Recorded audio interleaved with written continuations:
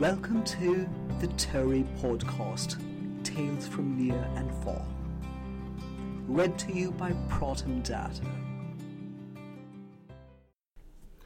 A Child's History of England by Charles Dickens. Chapter 18. England under Edward III.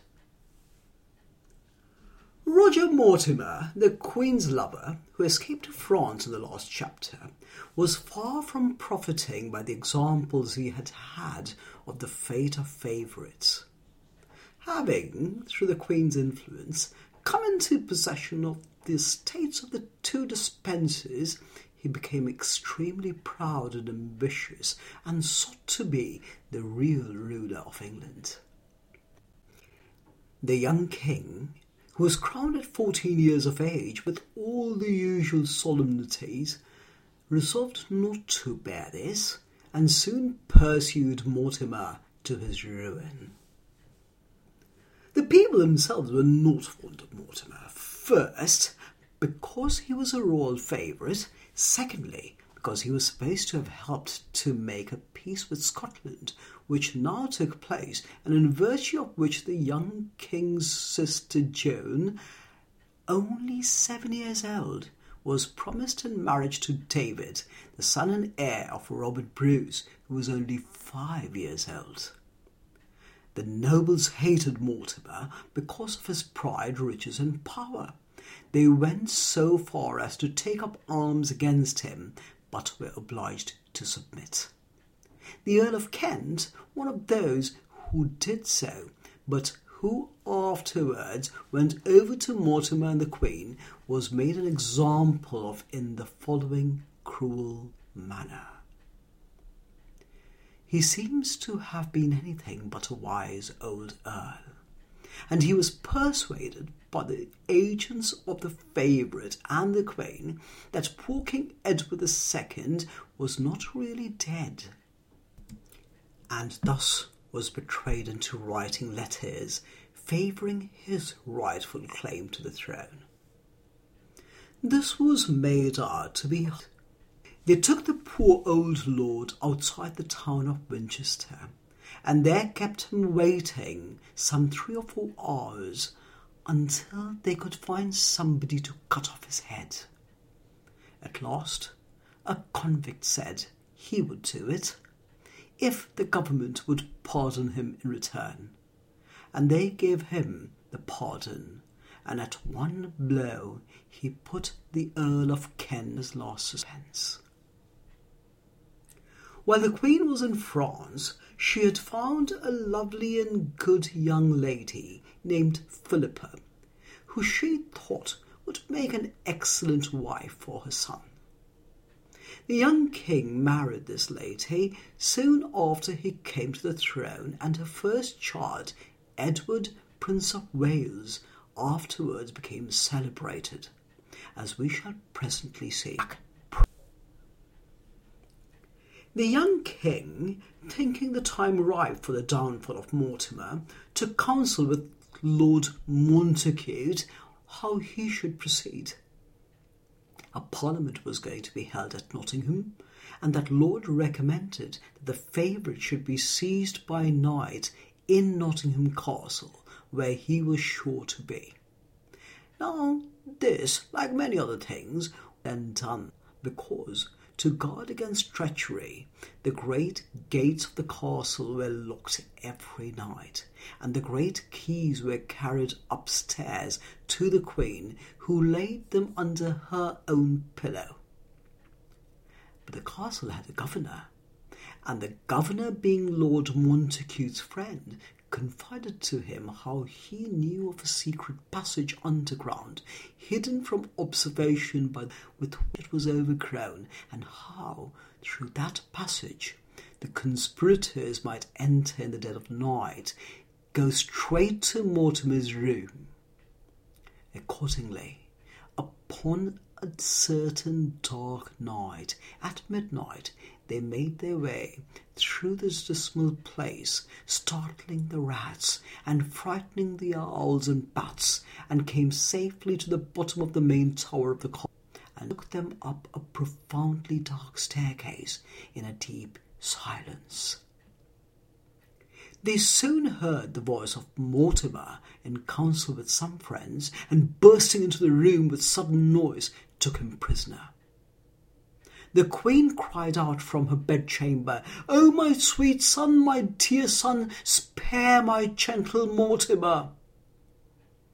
They carried him off, however, having made differences between the young king and his mother, and of having brought about the death of the Earl of Kent, and even of the late king. For, as ye know by this time, when they wanted to get rid of a man in those old days, they were not particular of what they accused him. Mortimer was found guilty of all this, and was sentenced to be hanged at Tyburn, his mother up genteel confinement, where she passed the rest of her life, and now he became king in earnest.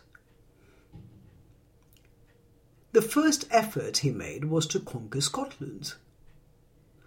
The English lords who had lands in Scotland, finding that their rights were not respected under the late peace, made war on their own account, choosing for their general Edward, the son of John, that in months he won the whole Scottish kingdom.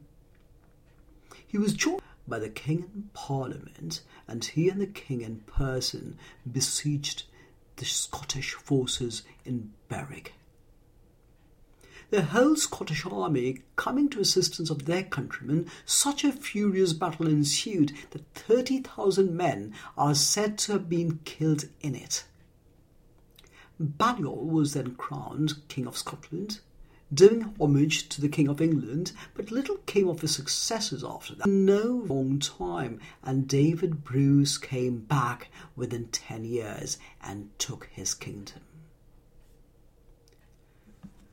Now, France was a far richer country than Scotland, and the king had a much greater mind to conquer it. So he let Scotland alone, and pretended that he had a claim to the French throne in right of his mother. He had, in reality, no claim at all.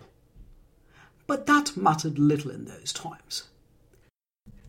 He brought over to his cause many little princes and sovereigns, and even courted the alliance of the people of Flanders, a busy working community who had very small respect for kings and whose head man was a brewer. With such forces as he raised by these means, Edward invaded France, but he did little by that except run into debt in carrying on the war to the extent of £300,000. The next year he did better, gaining a great sea fight in the harbour of Sluys. This success, however, was very short-lived, for the Flemings took fright at the siege of St. Omer and ran away, leaving their weapons and baggage behind them. Philip, the French king, coming up with his army, and Edward being very anxious to decide the war, proposed to settle the difference by single combat with him, or by a fight of 100 knights on each side. The French king said he thanked him, but being very well as he was, he would rather not. So, after some skirmishing and talking, a short peace was made. It was soon broken by King Edward's favouring the cause of John, Earl of Montfort, a French nobleman who asserted a claim of his own against the French king and offered to do homage to England for the crown of France, if he could obtain it through England's help.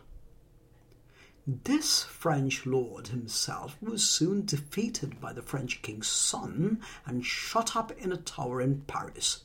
But his wife, a courageous and beautiful woman, who is said to have had the courage of a man and the heart of a lion, assembled the people of Brittany, where she then was, and, showing them her infant son, made many pathetic entreaties to them not to desert her and their young lord.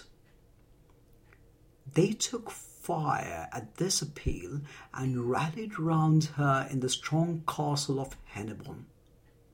Here she was not only besieged without the French under Charles de Blois, but was endangered within by a dreary old bishop, who was always representing to the people what horrors they must undergo if they were faithful, first from famine, and afterwards from fire and sword. But this noble lady, whose heart never failed her, encouraged her soldiers by her own example, went from post to post like a great general, even mounted on horseback, fully armed, and, issuing from the castle a bypath, fell upon the French camp, set fire to the tents, and threw their whole force into disorder. This done, she got safely back to Hennebon again, and was received with loud shouts of joy by the defenders of the castle, who had given her up for lost. As they were now very short of provisions, however, and as they could not dine of enthusiasm, and as the old bishop was always saying, "I told ye what it would come to," they began to lose heart, and to talk of yielding the castle up. The brave countess, retiring to an upper room, and looking with great grief out to sea, where she expected relief from England, saw at this very time the English ships in the distance, and was relieved and rescued. Sir Walter Manning, the English commander, so admired her courage that, being come into castle with the English knights, and having made a feast there, he assaulted the French by way of dessert, and beat them off triumphantly. Then he and the knights back to the castle with great joy, and the countess, who had once watched them from a high tower, thanked them with all her heart, and kissed them every one. The noble lady distinguished herself afterwards in a sea fight with the French of Guernsey, when she was on her way to England to ask for more troops. Her great spirit roused another lady, the wife of another French lord, whom the French king had very barbarously murdered, to distinguish herself scarcely less. The time was fast coming, however, when Edward, Prince of Wales, was to be the great star of this French and English war. It was in the month of July, in the year 1346, when the king embarked at Southampton for France, with an army of about 30,000 men in all, attended by the Prince of Wales and by several of the chief nobles. He landed at La Hogue in Normandy, and, burning and destroying as he went, according to custom, advanced up the left bank of the river Seine, and fired the small towns even close to Paris. But, being watched from the right bank of the river by the French king and all his army, it came to this at last, that Edward found himself on Saturday the 26th of August, 1346, on a rising ground behind the little village of Crécy, face to face with the French king's force.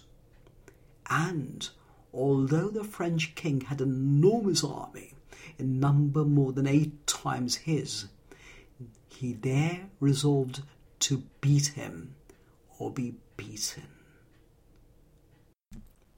Next week, we'll carry on with the Battle of Crécy, one of the famous English versus French battles.